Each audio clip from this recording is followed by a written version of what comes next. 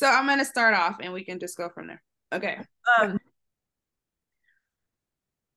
all right, guys. Welcome to Good Vibes Cafe, where the tea is hot, the cookies are fresh, and you never know what I'm gonna say. And I'm really excited because, like, if there's anything that I do to a T, and anybody who knows and loves me can attest and agree, I go with the flow.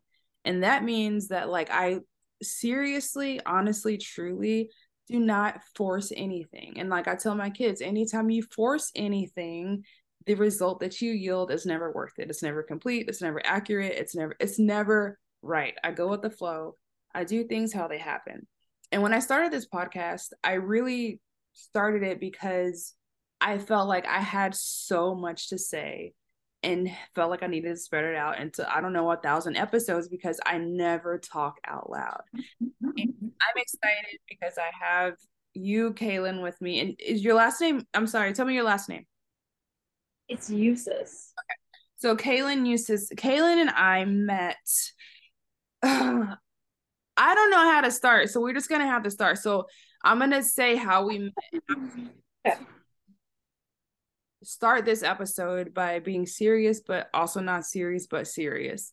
Kaylyn and I both have different mental diagnoses, and the community that we come from, we have been portrayed as mentally ill with a negative connotation. Kaylin and I are both mentally ill. We are both medicated. We are both in therapy. Um, we are starting this podcast by saying both of us are in our right minds. We are not suicidal and we are medicated. If something happens to us, it was not by us. Joking, but not joking. So For real. I'm going to start by saying I met you by not meeting you first. I had the privilege of hearing about you before I got, and something that I cannot stand about people in general, like even people that that I know and love, when I ask them about somebody, like I don't want them to tell me negative things about them. I want them to let me form my own opinion. Because one thing, if you're associated with this person and you have negative things to say, then why are you introducing me to them? Why are you associated with them? And if not, let me form my own opinion. And so when I entered Serenity Village, the community, it was like you had these people that they pointed out where it's like, don't talk to her, don't talk to her, don't talk to this. Because now I'm seeing that the people that they wanted to keep the newcomers away from were the old people that had all the tea. And what they told me about you was like, she dated this guy and she just says all kinds of crazy stuff. So, like, they literally discredited you before I even spoke a word to you. And the first time I met you, it was kind of funny because like I'm in culinary and I don't trust people who don't know how to cook. Like I don't. Amen. It's like we had the chili cook off and I'm expecting like this crazy unhinged for you to bring out a chili that's like full of dog crap. I don't know. And you show up and like you're well spoken and you've got this chili and it's like, why did these people portray this person to be somebody who's, I don't see that she is, but at the time I didn't put it together. So I want you to tell me like your, do you have an introduction to me? Did you get a previous story on me or So that makes me giggle. But when you guys first came to Minnesota and you were first coming in, that was really kind of the start of my exit out of the community. And so this smear campaign, kind of the narrative had already been set that you know, people needed to have this certain things were said about me. I was very vocal. I didn't have that same um, loyalty and commitment to the church that a lot of people did, even being in the inner circle of the community. And so I had separated or broke off the engagement with my fiance at that time and was kind of on my way out. And so what I had heard about you, I'd met your ex-husband before first. And I think you kind of came in, you had kids, and I was a little like it was interesting because like you came in and we just didn't really connect. Like we never really talked, you know, like of course you were like the bipolar one, right? That was of course the thing that was, you know, the precedent that was set. But no, there really wasn't anything. They were really excited to have you guys, and you're like the new fad of the church. So Yeah, I mean, so my story, I kind of touched on it in my second podcast, or for I don't know, but like they, you know, it's a love bomb situation. It's a love bombing community, and they 100%, in the 100%. so you can't see other things. And so initially, before we moved there, I felt loved. I felt like I was included. I felt like I had a community.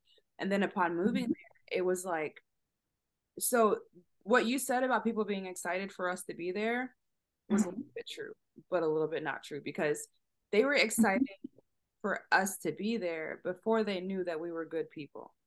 Before Oh they yeah, it had nothing to do with your character. It was that you were so affiliated with TV Jakes.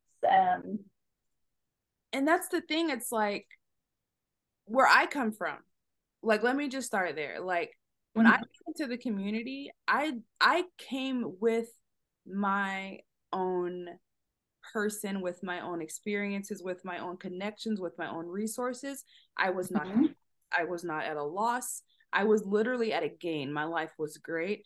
I am one of the reasons why Serenity has a connection to a really large church in Dallas. It is not him, it is not my ex. It is me and my family. I would So have never done that. Most people wouldn't. the first video that we got for the anniversary service when that pastor spoke, that was me. Like that was me and my connection. Like thing about this community is they want so hard to say that everything that they've gotten has been through hard work and relationships. It's been off the coattails of everybody. And I can tell you this because when I moved to Minnesota, the pastor of the church told me, I want to create these things for you. I want you to have baskets of like for career choices or these things that you can pull from so you're not relying on whatever, right? So once I got into the community and I saw I don't want to be attached to them, I don't want my work and my home and my car and my phone attached to the church. I made my own path and I started my own career with modeling. I started my own resources with influencing. Like I literally started everything outside of the church to purposely not be connected to them because I could see, and I still see it, and it breaks my heart, girl. And we can let you go after this. Like it breaks my heart. And this is like my first question. My first question to you would be, what was your first situation where you realized like, I don't think this is okay? So what made me break away and start my own thing was once I realized, okay, I moved here and I live in this house that's funded by the church. Now he wants to get my husband a company work car. So that means now we got a house and a car. Now he wants to do the cell phone. Now he wants to do the job. There are so many people connected in that church. They live, eat, breathe, sleep, work through the church. There's nothing that they have that's not touching the church. When I first got there, I thought that that was a blessing. Like, oh, he has all of these. It's a trap. It's a complete trap, and that's the problem is that was you my have nothing outside of it. That's when I said, wait a minute, because where I come from, we are very independent. And I said, why are all of these people dependent in every area? Because it's not a blessing, it's not a covering, it's dependency. And that's where my first red flag was when I said, wow, none of these people have anything going on outside of this community. Yeah. And what's yours? Yeah, no. And for me, it was a little bit different because like you, I actually already was working in ministry when I entered the church. So I had my own life outside of the church. I had my own ministry outside of the church. I did do a lot in the church as well, but I wasn't, everything wasn't enmeshed. And that was one of the big reasons why I became a target or why I was kind of, ostracized and I was a threat because I did have a ministry outside of the church and outside of, a life outside of it. And that was a problem for them. So do you want me to answer the question too that you asked earlier? The first thing that, okay. The first, I wouldn't, I guess red flag, because there was red flags or whatever, but maybe like the first Yeah. situation. Yeah. Yeah. So I know, I mean, vividly, like it's not even hard. So, um, I was with my ex-fiance. I had been set up with him. He was a part of the church. I had been set up with him by the lead pastor very quickly. And it was a huge love bomb situation. I mean, we got matching tattoos and got engaged like within 5 weeks. And it was wonderful. I mean, I was so happy. And we were actually going to his Christmas party downtown, and we were all dressed up, and it was so exciting. We were finally going to just go do something us together, not, cooking for the church and serving. And we were on our way downtown, and we got a phone call from the lead pastor saying, "Hey, what are you guys doing?" He informed him we were on our way to his Christmas party, and he said, "I need you guys to stop, to come back here, and I need Kaylyn to cook a meal for his separate work company, his company that people he employs, because someone had made a comment about him ordering McDonald's for them, and so he needed me to come back and serve them a 5-course meal at about 10:30 at night." Just and I remember at the time I giggled, like I laughed, like he's got to be joking. And my fiance at the time was like, "No, we have to do this." And I was like, "We're not doing this. There's no way I'm doing this. Like, this is insane. It's a Saturday night. We're going out." I mean, and he was serious as day. He's like, we don't have a choice. If we don't do this, so he'll find someone to replace us. So we turned around, and I had to cook a giant meal for his company. So there's a situation. So that would be a situation where you realize that, oh, I don't have control over my own life. Because so there was a situation where for a minute I took over social media and photography. And I say for a minute because it was a train wreck of a situation, and I pulled myself out of it. But initially I was in social media and photography, and there was a time where, we would record the preview for the Sundays, like between like Thursday, any time throughout the week, but like it probably needed to be done by Saturday or so, I don't remember. And so one of the guest pastors was coming, and he needed to get his video recorded. Well, okay, I go to church for community. I go to church to do what the Bible says to do, right? So that particular Saturday, I literally had dedicated 7 hours of my life to, because I wanted to, because that's what you go to church to do. One of the girls from church, she was going to prom. I did her hair, her makeup, her photos, and I drove her and her date to prom. Well, somebody from the church, "Oh, here's our first game of name that staff member." The most nitpicky, obnoxious, passive aggressive woman who is over accounting and every single thing else that she can be over, so she can hide everything because she's loyal to a fault. She got, oh yeah, because she was like, she literally said, "Well, what are you doing?" And I said, "I'm taking such and such to prom." Like, she's literally a church member. Like, I'm helping her family. And then she said, "I talked to your husband, and he said that he can," like, she said something like, "He's not busy." And I remember texting my best friend, and I said, "What right does this bitch think she has to go around me and communicate with my husband?" Number one, I come from a place where if I tell you I can't do it, that's it. You don't ask no more questions. Period. Number two, you do not interfere with my mother freaking relationship. So that situation made me think of yours, because it was like she literally questioned what I was doing. And first of all, I don't even answer that to anyone. Right. Like my mom. Like, you know what I mean? Not like your business. Right.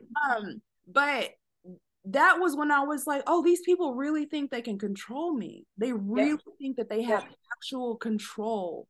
And it's not even a joke. Like when you said be there at 10:30, I've seen these people. Like, here's another name that staff member. She's the worship leader, and she's also a freaking slave to the pastor. And he calm down. He's a human. Like, he is a freaking human. Not there. He's the king of his castle there. People drop everything for him. Mm-hmm. I came Because home. if you don't, you'll be replaced by someone who will. And that's literally the mantra. I came back and this was my first trip back home from going to visit from living in Minnesota. My family is like this. And this is why I never attached to the church, because I come from too much healthiness. I'm not going to attach myself to something toxic without realizing that it's toxic. And so I come back and I tell my family, like, I'm not sure about this place.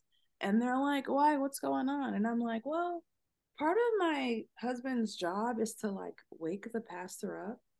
And they're like, what do you mean? And I'm like, he goes to his house and like wakes him up.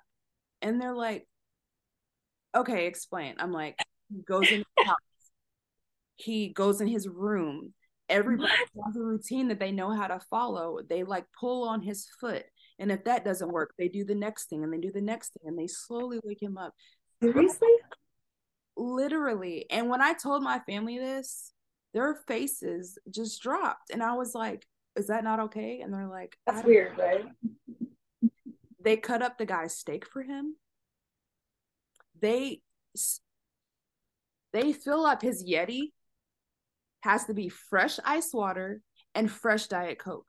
One time Diet Coke. I was there, I just filled it up with I kept the Diet Coke that was in there and put a new Diet Coke on.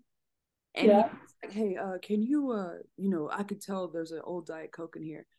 Girl, girl. They installed so he could have fresh ice.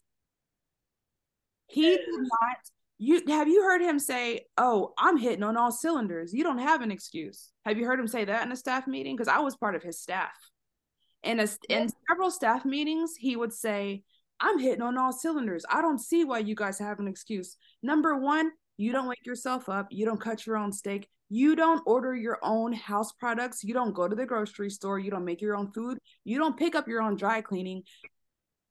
You buy the same shirt in 7 different colors, the same shoes. He dresses like a geriatric, like he and then and then all of the men copy his style and he buys the same shirts. Oh, I can't even tell you how many hours I sat in Nordstrom Rack looking for those shirts for my fiance that so he could look like Pastor. ugly, expensive shirts. One of the first times where I was like, these ain't my people. Because if you're gonna have an opinion, you're gonna have an opinion. When I realized that he was surrounded by yes men, yes man, yes man. We were at his house one day after church, and he comes out in this expensive freaking sweatshirt, and he's like, "How do I look?" And I said, "It looks like a glorified sweatshirt." And literally, you could hear everybody go, and I'm like, and then he goes, "Watch it, watch out now."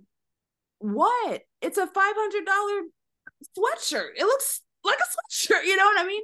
But everybody was so yes men, like it looks great, it's great, it's amazing, it's the best sweatshirt I've ever. It is not. It looks stupid. You could have got it from Walmart, my guy. Like the fact that he would always talk about how much he spent on everything, really just blew my mind. Like I don't. The most insecure human I've actually ever met to date. So let me see. So that was the first situation. Yeah. What was your biggest shocking situation? It doesn't have to be with you, but just dealing with the church. Like what was the situation that you were like, oh wow? Because I can tell you, I was sheltered before I came to the church. So when I started figuring out what people were doing, I was like, wow. I can go if you don't have one yet. No, I mean, yeah, there's there's a lot, and I really did experience a lot of things there. I was definitely pulled into the inner circle right away, and I definitely was. It was pretty. It was pretty. I mean, I got edged out, kind of to this outer inner circle pretty fast because it was, kind of like you. You made the little comment about the sweatshirt. I would joke around about how he liked his steak well done, and just kind of joke with him that he didn't like those things, right? So, I would probably say the time that we were at his house for New Year's, it was a New Year's Eve party, and we were cooking king crab legs in the garage, and he took out a cigar and asked everyone to go around in a circle, lick his cigar before he smoked it. So he wanted everyone in, yeah. So everyone was kind of like the Pope, you know, like kissing the ring. So he wanted everyone to lick the cigar before he smoked it. And I laughed and I wouldn't do it. And then, of course, that was like a big deal. That was pretty shocking. That was one of many, but that was pretty funny. Like that one was like, wow. I mean, there's a million things, honestly, but no. Okay, my biggest shocking situation is different. That's gross. That is shocking. right. So, okay. Let me just say that I peep in on these sermons that they do every once in a while. Mm-hmm. When somebody speaks out against them, they have a sermon type retaliation. And right now, what they are saying is like, you can't wish bad for other people and expect to be blessed. Well, this situation with uncovering the truth really started because the pastor started making my husband lie to me. And he's still lying to this day because he's stuck under this loyalty from this man. And the biggest shocking situation I'm going to tell you, at the time, there were a guy and a girl singing on stage together. They were also having sex, and both of them were married. I was gonna say, I know exactly what you're saying. Okay. Had kids, spouses, families, talking about God, Jesus on stage at church, right? So this guy was actually the boss. He was my boss over photography and social media. And I started to get pissed off with his performance as a boss because I was getting in trouble for not doing stuff, but he was all over the place because he was having an affair, right? And in one of the meetings, I remember I got pissed off and I left because it's one of the ones where he was just irate about our performance and tithing and all of that. And he like went down this chart and he got to the part with me and the guy. And he's like, I don't know what's going on right here, but it's a shit show. And I'm like, the fuck did I do? Like, I'm sitting here trying to work, you know? So they find out that these people have been lying about having sex, right? So they find out, okay, they actually are having an affair. Wife, the actual wife at the time of the man, says, okay, I have his location on his truck. And I know that he's parking his truck somewhere and then he's having the girl pick him up. So the thing about me and my ex is, regardless of what we portrayed or what people think, he told me as much as I could get out of him. He is a liar. But there are certain situations where I'd be like, we're not doing this. Because pastor would tell him, don't ever tell your wife the truth. Literally tell him, don't ever tell your wife the truth. And I told him, we don't do that. That's not the kind of relationship we have. You need to be always telling me the truth, especially if it has to do with me. So one day he's like, well, I need to borrow your car because I drive a bright blue pickup truck and I need to go spy on this guy who's cheating on his wife. So I need to drive your van. It doesn't stop there. Okay, cool, whatever. It's church. You know, when they make everything weird, you're just like, yeah, it's a weird church thing. Take my car, whatever, right? I'm rolling in Brennan's church stuff. I'm rolling in his car, in his truck, rolling down the street. And I remember this distinctly because I had on a shirt that said thick fillet. Pastor rolls up on me in his car and he goes, thick fillet. And I'm like, yeah. He's like, where's your husband? And I'm like, I don't know, oil change, something. Where's your car? I don't know. He just takes it randomly. And then he drives off. And I said, that motherfucker was checking to make sure my husband lied to me. Like, I could not believe that he would go that far as to actually make him lie to me. He separated all kinds of relationships, mine included. That's actually why me and my fiance separated, is because he had him test me, and it was I was set up to fail, basically, and then lied to me about something very, very big regarding our ministry, and that's actually why I finally just broke off the engagement. But yeah, it's very normal. So when we talk about coming in between relationships, if you would have been at SB when I got there, we would have been broken apart. If we would have shown any kind of mutual divide and conquer. there were a few girls that I connected with, and girl, all of my relationships with girls at the church with women were ruined directly by the pastor, by him. The first situation, this girl came in for counsel. Like, she came in and she told me and my ex at the time, because he couldn't meet with girls by himself, so I had to. I know exactly who you're talking about too. She comes in, she's like, I've literally been groomed. This guy that's trying to talk to me is a part of the program. He's like, she tells me all of this damaging stuff about this guy, right? Don't know if it's true or not, but as a woman, you have to at least give the woman some accreditation. So we get her story, yada yada. We'll take care of it. We'll figure it out. We'll help you out. I pass it along to my husband. He then, I guess, I'm assuming he takes it on and delivers it where it needs to go. I check in on the situation. They have swept it under the rug. They have not addressed it at all. They have not talked to the man, and they have not protected this girl, right? And I sent her to you, actually. I was the one that sent her to you. She was working in my program, in my ministry, my other ministry. I worked in a crisis pregnancy center, working with women from post-abortion experiences, and she was in my program. And actually, I had sent her to you because she really wanted some counsel on this. And yeah, that's, they actually used you actually as a kind of a way to, like, almost as her kind of her keeper, to kind of keep her quiet, I think, to kind of mentor her. Didn't you mentor her a bit after? That's what they were trying to do. So another situation came up about that same thing like a few months later, and I had brought it up, and I was in the car with one of my friends at the time, and he called me, pastor called me. So the thing about my life is, like, I have never in my life told a girlfriend something and it got back to my dad.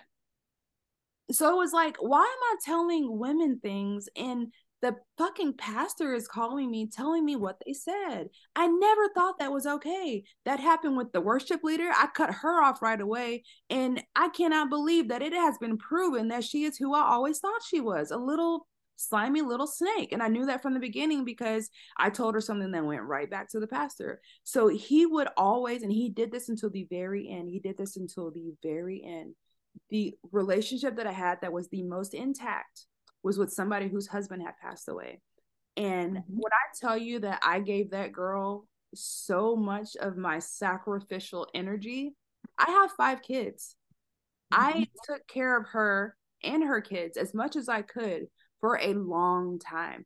I spent over $2,000 buying her kids school clothes, buying her food.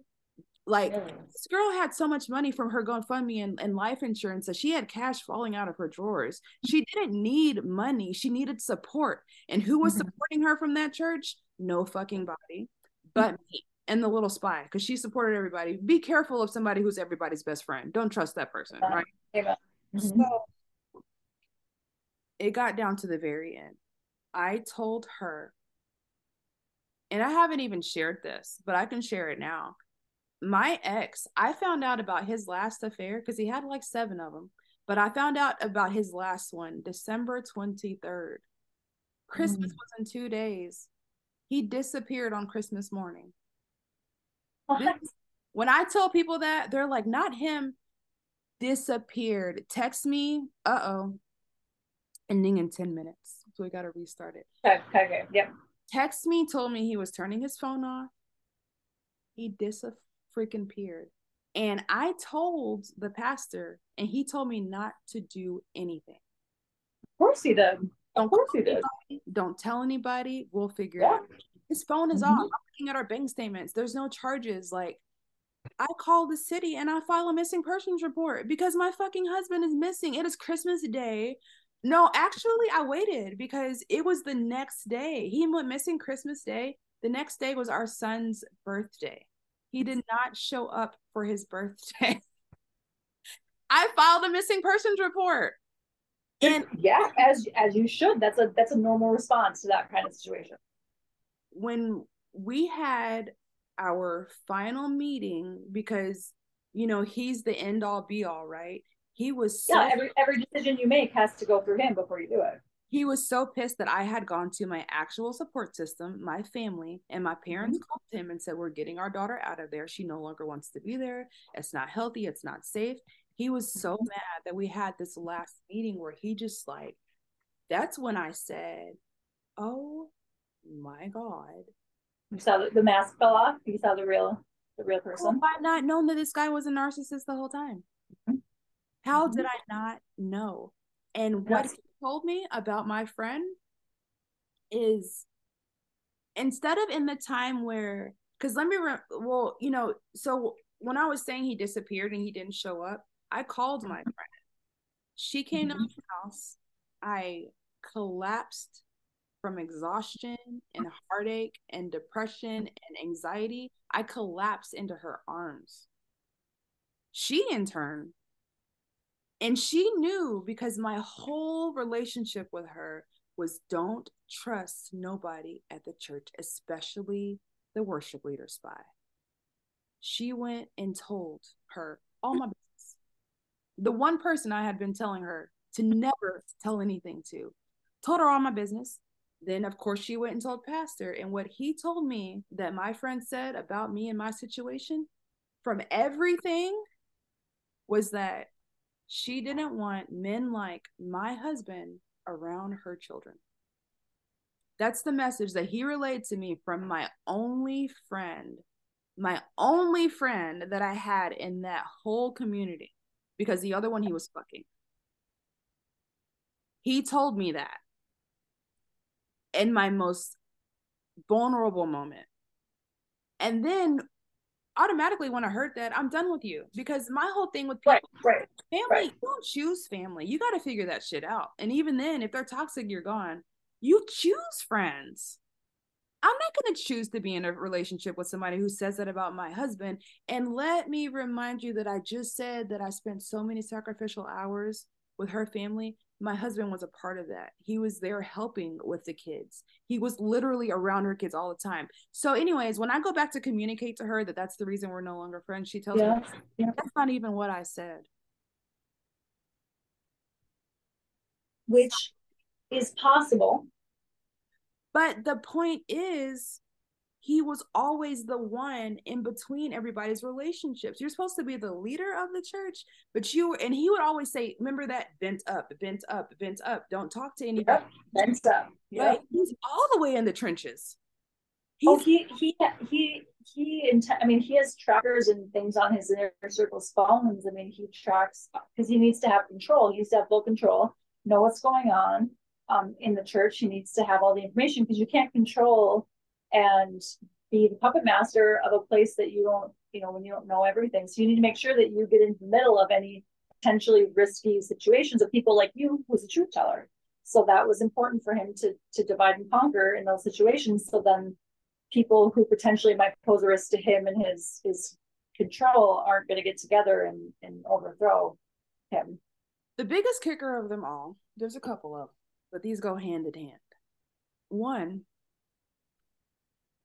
I literally got sick to my stomach when I realized that every time he had a sermon or an excerpt or a bit about him getting attacked, or some people saying some stuff about him or a situation, Mm-hmm. when you're on the other side and you're like, oh, my poor pastor, he's such a good guy, and people just keep attacking him.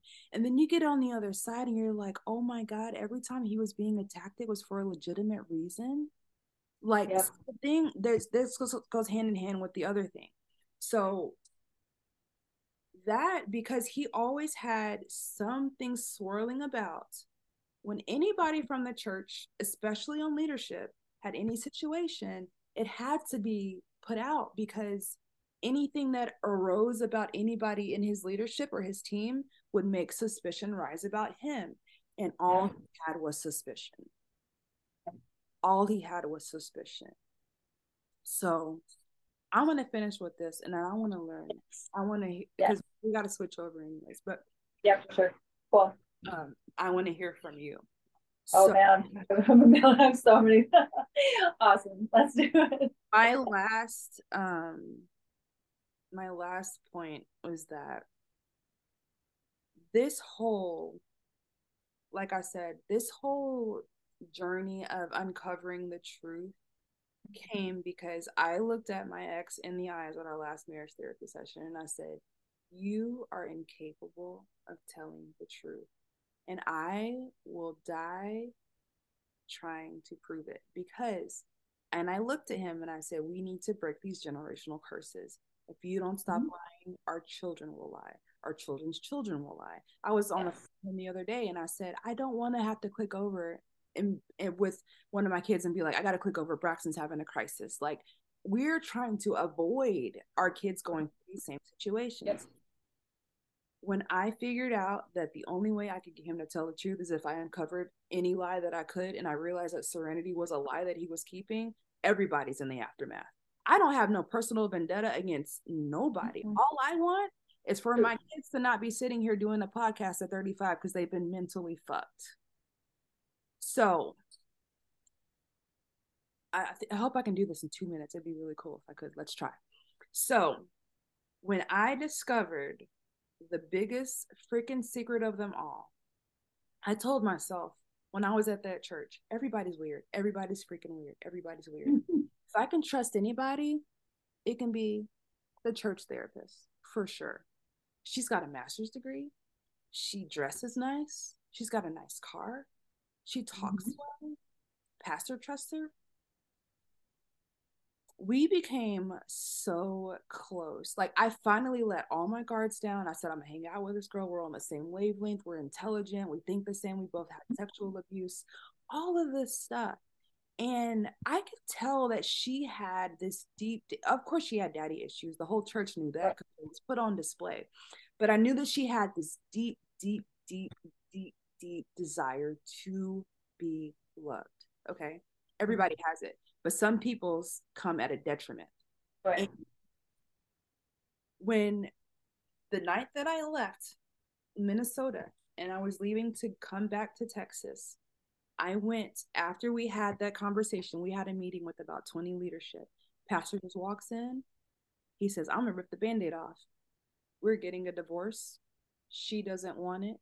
Does anybody have anything to say? That's how our pastor told us that he was divorcing our first lady. Did you have any idea? Was there any?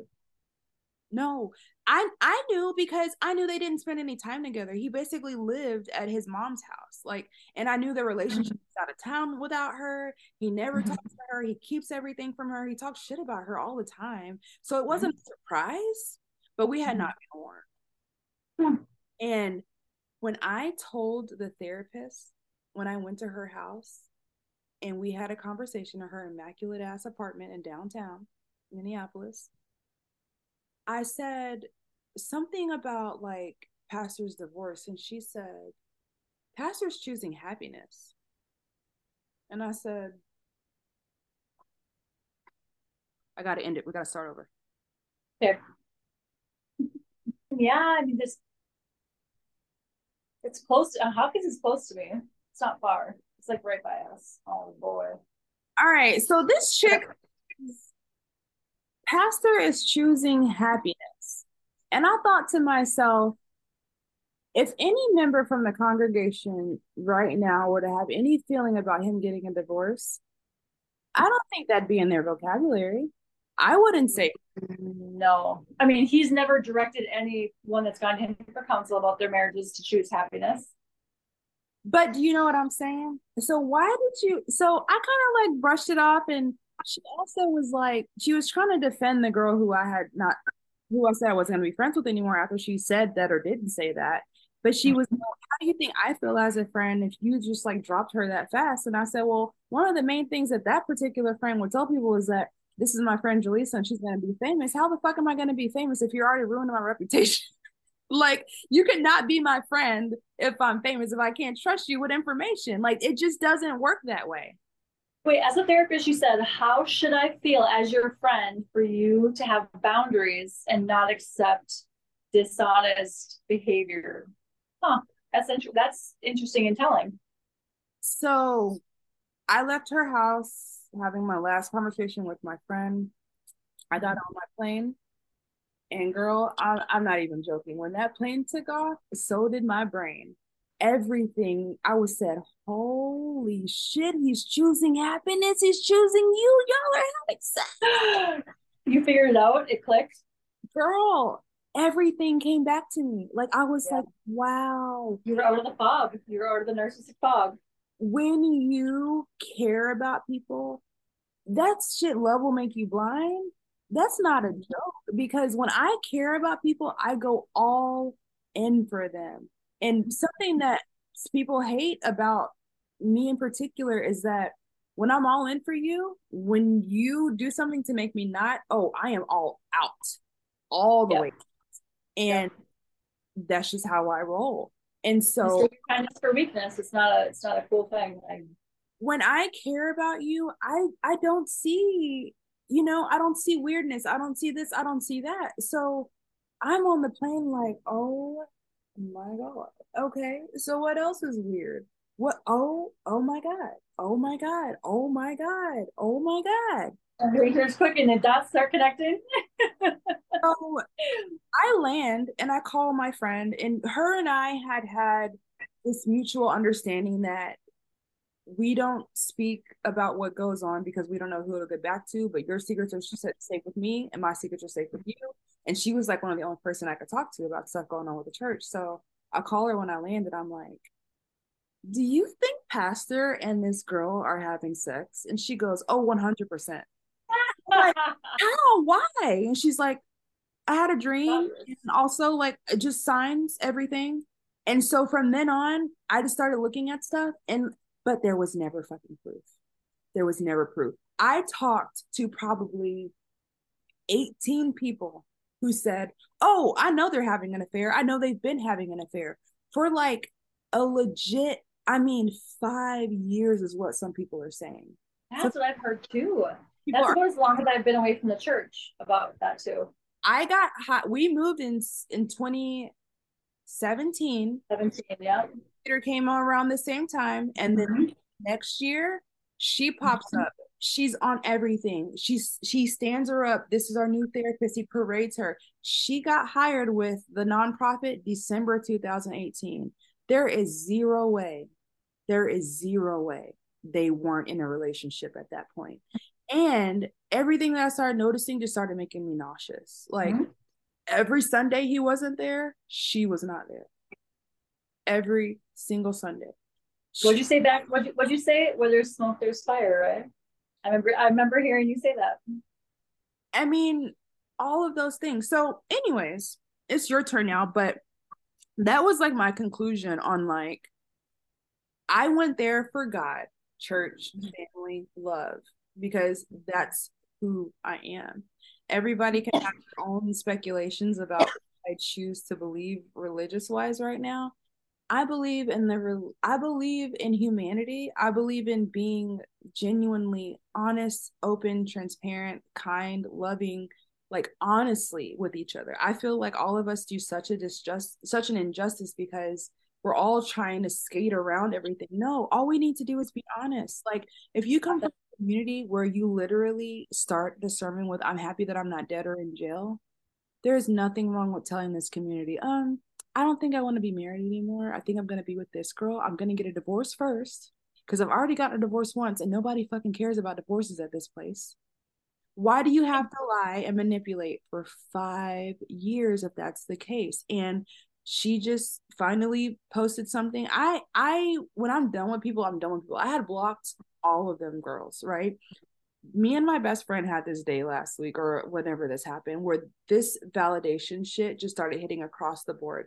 Every situation we had from 2021, 2022, girl, it was like, what? Oh my God, karma. Hello, is that you today? So I was riding this like karma wave and I was like, I'm going to unblock Shauna. Shit. I was riding this karma wave and I was like, I'm going to unblock this girl. And I unblock her and search her name, and the first thing that pops up, my boyfriend and I we caught every Grateful Dead show. So blessed, I know. You're who now? You're what? And then it's 27 shows across the country with your On the church's dime, mind you. my ex got a pay cut, but we're not going to talk about that. That's when I said, it's not an attack. It's not the devil. It's not a demon. It is a result of your horrible, piss poor choices. Yeah. And that's where I'm at with the whole situation. I want honesty. I want no more deceit. I want no more manipulation. And something that I will continue to say out loud as a mental health professional, and intentionally manipulating an entire community, because it was not just me. It was not just vulnerable people too. Vulnerable people. And very vulnerable. Let's use this vocabulary. They manipulated an entire community. And anytime you're manipulated, that takes brain work to come out of that. They manipulated and mentally confused an entire community.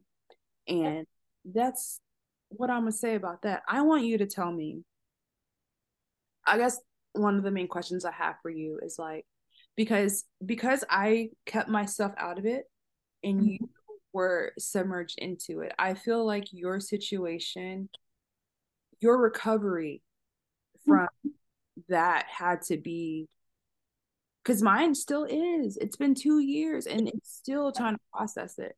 So I have had, and you have had as well, numerous people reach out from certain that have always had these speculations, these suspicions. They knew that he was a narcissist. They knew they were being controlled. They knew these things were going on behind closed doors. They were sworn to secrecy. They were threatened. Blackmail. Yeah. I, first of all, want to thank you for being willing to actually be open and honest about this situation, because there's so many people. There's one guy who said he's been waiting 8 years. He couldn't say anything. Nobody felt like they had a voice. Nobody felt like they had a chance, because anytime somebody spoke up, they'd shoot them down. Oh, they're mentally ill. They're bipolar. They're this. They're that. They're using their using. They love that. They love that so much. They're using. They're off the deep end. I wasn't bipolar. I don't know what they could use against me. You know what I mean? They got to use something against somebody. Right. I wanted to thank you for being willing to share your story, but also, like, I honestly, there's so many people watching that have been screwed, and I want you to like explain how you came out of that situation, and like how you've been able to like regain some sanity and and when you've been gaslit. So many people over the past few weeks have been able to breathe. They've been able to say, oh my God, I'm not crazy. Right. How did you go from all of this crazy stuff, 1/100th of what has gone on there? Right. So how did you go from that to like where you are now? And like, what advice would you give these people that have come out of this literal cult and are now recovered and actually still trying to love Jesus? Right. Well, and that's the thing too. I mean, it's spiritual abuse at its finest, and I grew up, Catholic, and it was a coming out of recovery and finding this new place with God and this relationship. I mean, it's hard. Okay, I look back at it, and it was the situation, and the thing is hard and painful as it was. It was also very wonderful for a lot of reasons, right? Like I always try to find and remember the good in things. I don't just focus on the bad things. There was a lot of great things, but when I started to notice that there's things that are off, and thinking for myself and realizing that I had to separate, as painful as it was to do that, it didn't look pretty at first. It really didn't. Like it was very, very painful. The fact that I got out of it at all is a miracle. I mean, I shouldn't have really. It was awful. And all you had like attached was your fiance. You didn't have a car, a job, all that. No, well, I mean, I had a job. I was working ministry. But he, I was coming out of a year-long treatment. I hadn't talked to a boy in over a year, and I was intentionally set up with a man who I found out later on, and this, was actually like a a sexual predator who had a record with young girls, and I have a young daughter, and that was actually known before we were connected, which was terrifying. Um, Realizing that, I mean, I didn't know what narcissism was. I didn't really understand that, but this really highlighted that for me, which was a blessing. But it was very hard. It was very hard being ostracized, and your reputation. My ministry was. I mean, I lost everything. I lost my reputation. There was so much that happened from that, and Because wait, let me say something that something that he told me in our last meeting was, you have to control how you respond. No, no, no, no, no, no. You cannot back people into a corner and then they respond. You talk about their response, because without even knowing your story, I know that you have to have some kind of emotional response, and they love to get that out of people so they can use that against you. Well, she did this. The thing was that I was just speaking the truth. Just period. I was speaking the truth about what, and I wasn't. And actually, it's funny. There was a point where I was brought into the pastor's office, and I was paid money not to say anything to another third party ministry that we both worked with, to protect and defend my fiance at the time. And he was very insistent on finding out what I knew. The fact that there was money being laundered, there was church credit cards that were used for personal things. I mean, it was very obvious that I didn't, and it's funny, at the time I didn't know that much. Like, I really didn't. I think he thought I knew more than what I really knew. Now I know a lot more. But I mean, bringing my sponsor in to ask her what I knew, and just very odd things that were just very unethical. They really didn't realize what they were doing, who they were messing with. Narcissist coaching and stuff like that, but like, obviously, you know that like the reason why narcissists are the way they are, they're literally delusional and paranoid. So anytime, if you have, like, okay, here's what I tell people, like, I'm an honest person, and that's not even a lie, because I'm too anxious. And what I tell people is, a lie creates a lie, creates a lie, creates a lie. I don't, I'm too anxious to keep covering stuff up. Right. 12 years of ministry full of lies, and one secret comes out and one thing comes out, you're freaking the fuck out, because there's so much that you're covering up. And that's why you have to control everything. That's why you have to know what everyone's thinking and saying, because you are so paranoid about your own dishonesty and who you are as a person. And that's exactly true, and what that is. And it was always, I remember being in his house and him being really scared and saying, I don't like having new people around. I don't like it. It makes me nervous, because he was always afraid of letting the wrong person in that was going to expose his house of cards. If you don't have nothing to expose, you ain't really got to worry about who you bring around. You know what I mean? Exactly. There's many times where the last conversation I had with him was after, it's a very long story I won't get into, but having a person from I actually went to your ex and tried to expose that there was men in the community that were preying upon these young vulnerable women that were coming to me, telling me these things. And basically your ex said, we don't want any trouble. We think that you're a troublemaker. They wanted to cover it up. I was not okay with that. That's why I left the church. And then I ended up very irate one day in pastor's office and screamed at him for about 2 hours. And I remember him saying, what do you want me to do? And I said, what do you want me to do to these people? How should I punish them? I said, I want you to be accountable. You are the one that runs this church. You are the one that is spiritually overseeing everybody. This is on you. This is not about them anymore. This is on you. And, he said, I want to give grace to these men, because there'll be a time where I need to receive grace, and I don't want to be punished. So I want to give that to them. And I was just like, that just blew my mind. And that was where it was like, we're done. This is it. Like, this. You know what that whole community is? It's a, like, don't tell my shit and I won't tell your shit. It's a safe haven for predatory men. to do what they want to do. And that's what it is, period. So here's something that did upset me. Mm-hmm. I didn't flee when I went to Serenity, but obviously my ex has a sex addiction, okay? And if he doesn't want to acknowledge that, that's his Doesn't have to, it's obvious. personal choice. Mm-hmm. We have gone to extensive therapy. We have seen multiple therapists. Our therapist has read every single symptom from the list of having a sex addiction and looked him in his eye, and he could not admit it. And it wasn't her responsibility to make him admit it, so he didn't have to. But I took my ex there to keep my family safe. And a lot of people take their family members there, their spouses, their partners, their sisters, to be safe. And what sick people do in sick environments is become more sick. So he comes in there and he's like, maybe at one point he said, I do want to do right. I do want to live honestly. If you see the leader of a congregation getting away with being and doing anything he wants to do behind closed doors, what would make you think that you had to comply?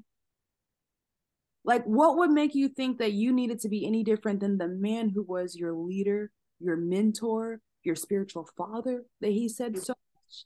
He made him more sick because I don't know when he found out, when he knew, when what. There's instances where I don't know who did what because both of them lied so much. He was protected. Of course you're going to become more sick. It's going to fester. I don't know what woman my ex was with or if it was pastor. Like, I don't know because there were so many lies. And the issue that I have is that that dude got on stage several times. And anytime he met like my family or somebody, he would say, well, I was so nervous about them moving them and their whole family here because that gave me the responsibility of making sure that they're okay. Well, that's a superiority complex right there. You did the opposite. You came right. And you broke us up. Literally, like, I mean, I am thankful because I really feel like the universe for me, especially with everything, I needed to move to Minnesota because I needed to see how people really were. They right. really showed me yep. how people really are, how people really can be. And my therapist said, girl, if you don't trust anything for the rest of your life, you trust that gut.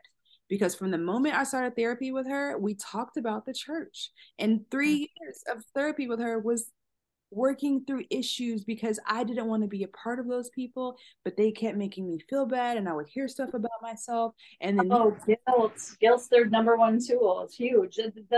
That's why so many people are on the fence back and forth about it. I mean, I tried to leave multiple times and it was so hard because there's some good things, right? So like they're not all bad. Nothing in life is all good or all bad. And so many times people would say, well, they're doing a lot of good though. Maybe a little, but it's mostly bad. But that's the same thing. Like people will say, like, do you remember the 100 good things somebody did or the one bad thing? You know what I mean? Right. Like myself, when I get frustrated sometimes, I'm like, why do you just discredit everything that somebody's ever done for you because they pissed you off? You know what I mean? Like right. we do that. But it's just what's the craziest to me is it just did kind of like every opposite thing of what a church should do for people. It makes people more sick. It makes them more deceptive. It makes them more sneaky. It makes them like, who on staff didn't have an affair? The associate pastor had an affair. The new rent pastor they have, I don't know. He literally wore a white suit. Like they are trying to make him look like a pastor so bad. He was the drummer like 6 months ago. It's a giant facade. We used to go to the Serenity show anytime we go anywhere because it was just fake. This is the Serenity show. I would just laugh. I'd be like, this is such a joke. Now I'm just like, these people are a joke. And it's they're con men. They're con men that have gone from being con men to hiding behind the guise of God to get away with their same shit. That's all it is. My favorite thing that I tell people now, because once you like break something down, you can like explain it really easy. They're like, explain the church situation. I'm like, well, the pastor was a pimp on the streets, and he took the pimping. A crackhead. The guy doesn't even have teeth. He doesn't have real teeth. They're all fake. He took the pimping from the streets to the church, and now he didn't have exactly because he was spit every time he talked. But girl, like all it did was just like, I mean, I truly think what happens to some pastors is like they see what they can get away with as a pastor because people Yes, rebel you. If you have that title in front of your name, it's different. It's not like being a doctor because when you're a pastor, people automatically assume you're good. And they he do. And when you do, and when you, I mean, he's very good at, he's a he's not, I don't even necessarily know that I would consider him, and I can't legally diagnose yet, but he's a psychopath. I mean, he's a narcissistic psychopath, and a psychopath is going to innately manipulate and control. They don't even have to think about it. It's just how they operate. So he's very good at knowing how to mind control the people around him. And people, especially people coming into church, especially the vulnerable addicts and people that are coming in, that's what makes me the most mad.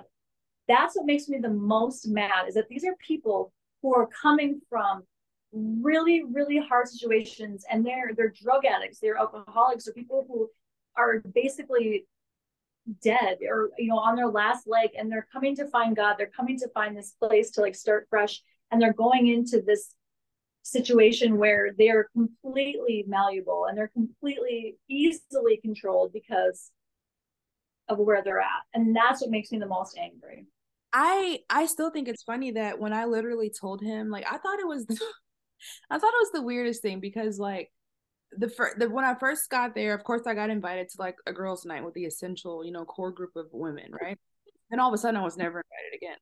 But whenever I told him, when I realized after talking to each girl individually as time passed on, all they did was talk shit about each other, except for one. Me and her are still solid. Like, I got her, all her friends talk shit about her the most, and then collectively about each other.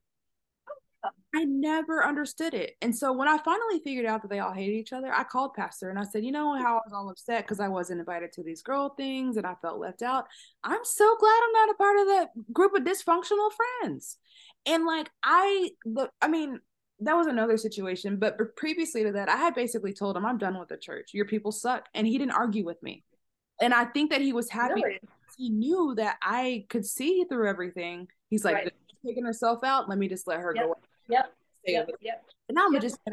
I'm just gonna use what she already says online and publicly. She's mentally ill. She's bipolar. She doesn't like public. She has social anxiety. I'm gonna tell people that because now I have a built-in way to out her instead of He started the smear campaign against you early on. So that was the narrative that was set because he saw you were a truth teller. He saw you were a wild card. You weren't going to conform to, you weren't going to be under his control. So he had to make sure that he controlled the view and opinions of everyone of you long before you ever left, knowing that at some point you would leave and then you would speak out. Unfortunately, that didn't work for him. It he's didn't work. telling people I'm into dark shit. If dark Really? uncovering the truth, then yes. I'm into very That's dark. called Very dark shit. that's also called projection, which is very telling because narcissists like to tell on themselves. So the things that they say that other people are doing are generally things that they're doing. I think I've gone through my list of things, which is like very surprising. Um, I do think that we have like touched on all the things, and I do have a part for it, so it's Yeah. not. But I think the what I wanted to honestly get out of you and I talking and doing this because everybody's messaging me like, when is episode 3 coming out? When is Really? literally like I'm like I told my boyfriend like I was just doing this podcast as a hobby to eventually get paid. Like everything that I do as a mental health advocate, it's literally like a resume. If I go to Right. a Yep. what do you do? I have a podcast, I have a book, I have this. Like this is just something that I did want to do that I eventually knew that I could do. So I just started it. But now it's like, oh, I got an actual thing to talk about because people be out here wilding out. But Well, people message me and they're like, "Oh my gosh, you have to connect. Like you two have to connect," because I think they saw like, "Hey, these two, you know." to the black sheep, they usually got some truth, is all I'm saying. Amen. But I really wanted, in all of this, I wanted to validate myself because my intuition from the time I was born has overtaken me. I'm finally to the point where I say, oh, that's what that is. I got to follow that. So I've known that since the beginning. And going through this stuff, when you truly love people, when you truly want the best for people, when you love God, when you love Jesus, when you love ministry, you want to not believe the bad stuff. Right. You want to say, oh, that's weird, but maybe not. Oh, that's really weird, but maybe not. You know, like I said, everybody on staff cheated on their spouses. The people that had the affairs that were singing on stage are back singing on stage while the ex is in the audience. What the heck is that? It's all covered up because I had an affair with someone that was, and it was covered up on purpose. So my mission with this episode in particular, because we all we had was our minds to just all of the whole community over the span of 12 years, people that have been pushed out from the beginning, people that have known about the stuff from the beginning, people that have said actually threatened. That's why I'm like, girl, if we disappear, at least I'll post this and people will know. Like, I just wanted to tell everybody, to tell you, to tell myself, we were not crazy. We might be crazy mentally, but we be taking our meds. It's a different kind of crazy. And too, like you're saying, people, like, the reason I do this and the reason I'm excited that this happened is because there are people who have left, and there are people, and this is just goes for narcissistic relationships in general. Speak up, speak your truth, connect with other survivors, connect with other people who've been victims, because we all feel the same way. We all need to be validated. We all need to know that our circumstance or situation was real, that we're not crazy, that it really did happen. And in the more silence is what they want for us. They groom us to be silent. So speaking up, don't be afraid of what people are going to think of you. And it doesn't mean you have to start a podcast. But everyone's, situation and stories will be different, but don't be quiet about it, because you're essentially enabling the behavior and you're letting other people be abused. And I think that's very important, because collectively, all of our voices create the story, the real story. And then that's how we can combat this abuse that happens, whether it's a situation or others. So I'm even thinking about people that I haven't talked to recently, that I talked to months ago when this stuff first started happening. So there's literally like waves and waves and waves of people who, like, there's been so many. Some people can't following the story because it's so destructive to their brains to get back into the space of, wow, I was actually a part of that.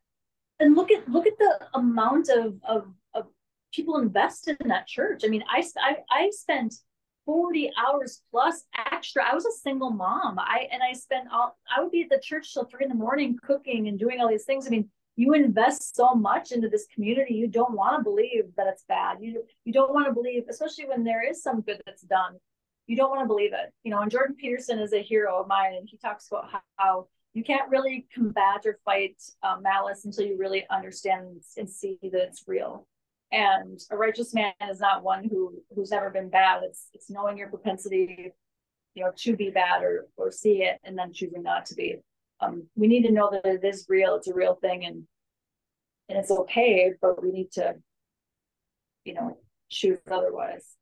Yeah, they've got to stop that narrative. I'll never forget. I about died. Me and my therapist, both me and my marriage therapist, because we had been going to marriage therapy for years. Like I was so fed up at the end of my marriage because I was like, what have we been going to therapy for? Like, why'd you waste my time? Like, you know what I mean?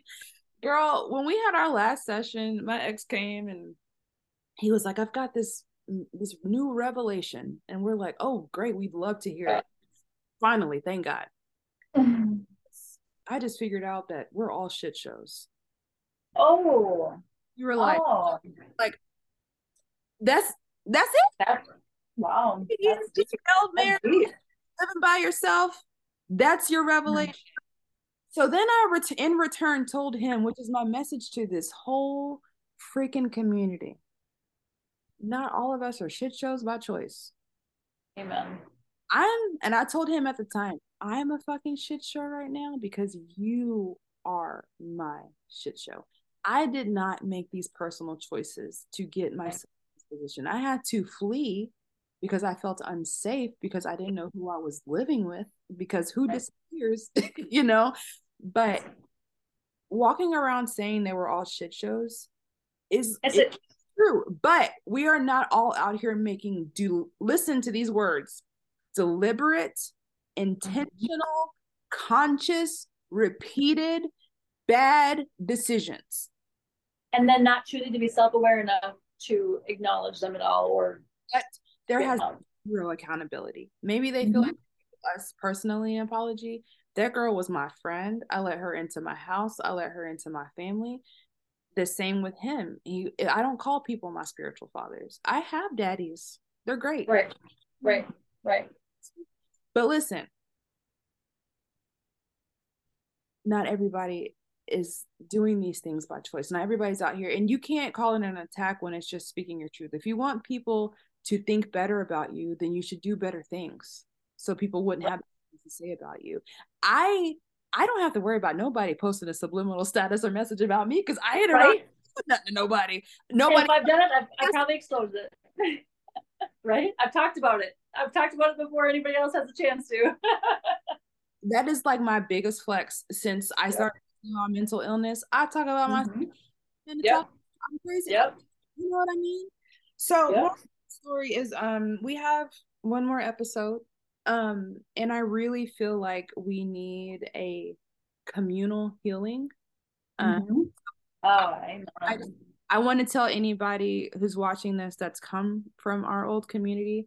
Kaylyn and I, of course, have separate lives and we do have children, but I think both her and I are on the same page as far as all of us collectively getting healing together. So if you are interested, we're going to figure something out, some kind of group, some kind of retreat, some kind of Zoom, something to where we can collectively share our stories, get some validation, get some restoration. So you can reach out to either one of us, DM us, call us, whatever.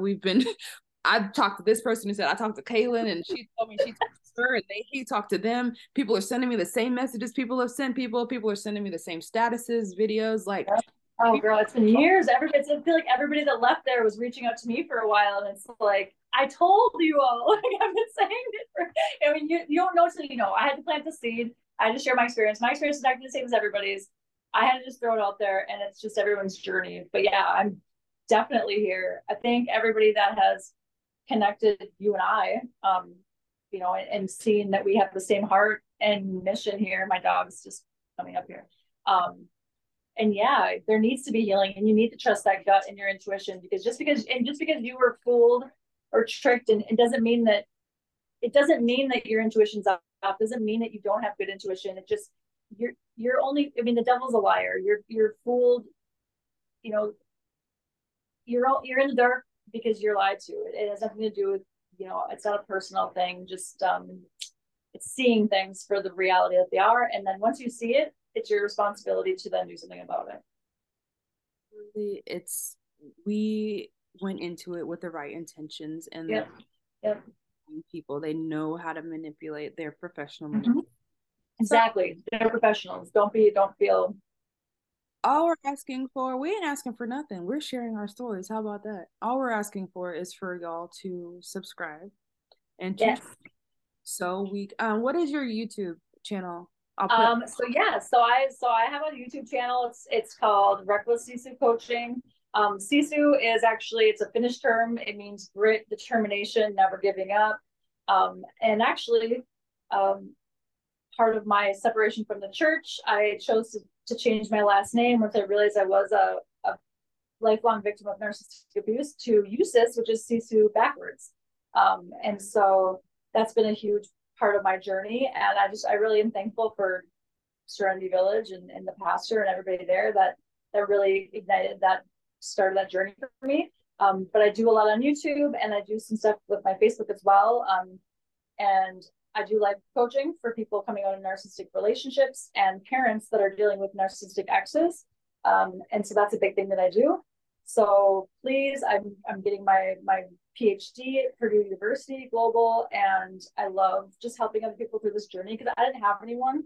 I kind of had to do it the hard way on my own, and I would, you know, I always love to be someone who's just there to guide people along the way, and do it in a Christ-like way. So, and I don't go to a church anymore. I'm actually very separated from the church. partially Jew because of this. My children actually were affected so deeply that they don't want to go to church anymore because of their experience there. And that was very hard for me. Very hard, that my kids are like, they were so messed up by that experience that I remember my son being 6 and him coming to me and saying, Mom, pastor doesn't love God. He only cares about money and he doesn't really care about the church. I mean, he was young and saying that he does not care about God. He doesn't love God. He doesn't love the church. He just loves money. And it's been a journey. So yeah, I do a lot of life coaching, and I just healing has been a huge thing for me, and it's very multifaceted. But connection with other people who've had those experiences are important, and spiritual abuse is a very real thing, and it's more damaging than we can imagine. So please reach out and subscribe to Jalissa's stuff, because she does awesome content. I'm really excited and happy that you do what you do. I swear. They don't mess around and really let me find my voice. You know what I mean? Ain't no right. stopping this train now. I'm trying to hold. I work in politics, girl. Ain't no people who work in politics. There's no stopping us. We know we're barely gonna get anywhere to start. So, like, you know what I mean? It's not about that, though. It's not about that. I'm just saying, you can't stop somebody who just won't stop. You know what I'm saying? You can't stop someone that won't quit. Period. And that's what I want to be. I want to be a testament to that. So I appreciate connecting with another female like that too. We are not crazy. No, amen. Girl, you're one of the most sane people I've met, and I just think it's hilarious that that's the thing that people are going to call you, right? When you're not controllable, and when you're difficult, you're labeled difficult and crazy because they can't control you. Period. I'll end with this. What's a telltale sign of a narcissist? One of the people that I've talked to so many people. One of the people that told me that she separated from the church when she made the decision and said, I think I want to choose other things. He said, how do you feel about making a decision without running it by me first? And she said, like, classic. I'll talk to you after this. Bye. Bye, girl.